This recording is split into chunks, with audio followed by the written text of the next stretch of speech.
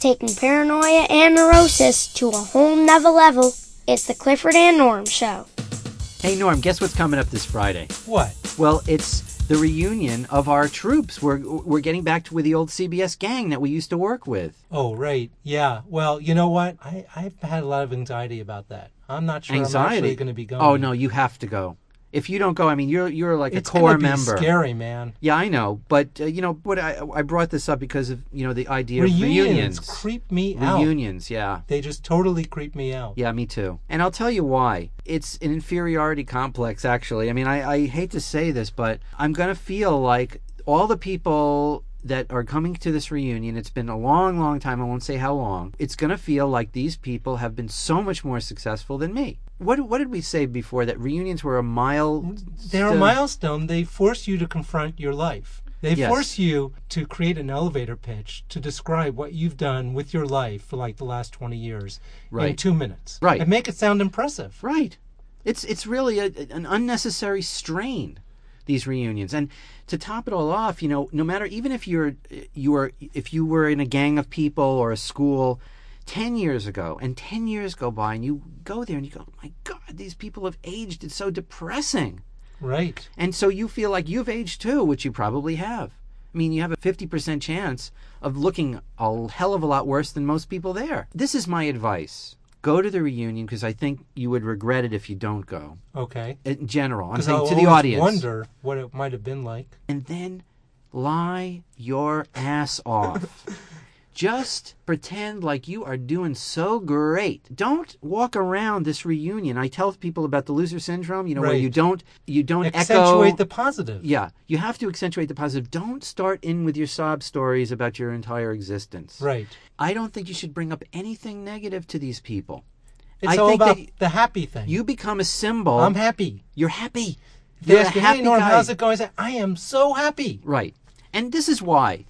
Let's say you think you're a terrible loser. Let's just put it that way. And some guy in this reunion thing who knows you don't have to sell anything to this person. You were friends, but you fell out of touch, et cetera, et cetera.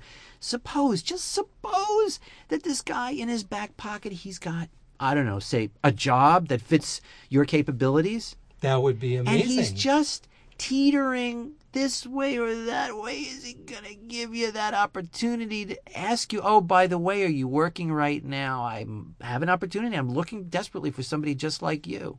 Do you want to walk up to that person and blow it totally? Right. By saying, oh, well, I've been out of work for the past 15 years and my wife makes all the money and my kids hate me. Do you want to blow your opportunity by doing that? No. I mean, you want to say something like, I don't know anybody like me.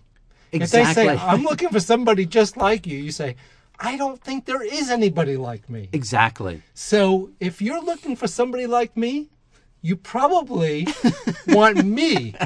Instead of somebody else. Like me. Right. Because there is nobody like me. Exactly. Even if it's like you're going there to meet somebody, you're going there to meet a person that, a companion. Like you're not married, you're single, you really want to date somebody. Here's your opportunities that these people know who you are. And maybe you really liked somebody who was in the office at that time. Let's say it's office reunion. You liked that person and you wanted to ask her out, but you blew it and then she went and married someone else. Suppose you go there and you say, oh, Marianne, how you doing? How you doing? It's so good to see you. And she goes, it's great to see you too. Wow, I can't believe you're here. And then you go, yeah, like I'm such a bum. I've really blown my life, blah, blah, blah, blah, blah. What are you doing to yourself? Wake up. You can have this person. She's divorced, it turns out. Wow. She's ready to rock, baby. One thing I like about these reunions, people hugging, women will hug and kiss you. You get all this sort of free hug and kiss action. Oh, yeah, it's great.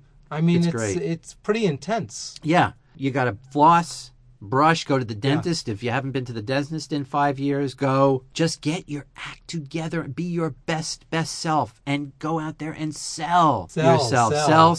Sell. Because it's only going to make you feel better, not worse. It's going to make you feel better. Do you know if alcohol is going to be served? Because that's an important variable for me. Yes, why? I'm going to need alcohol. Yeah, I'm going to be need positive lots or of to be negative? To be positive. Okay. It's not a depressant for you. It's an exhilarant. Absolutely. But audience, high school reunion coming up. Just buy a new outfit, put on your best story, and go out there and get them. We'll be right back.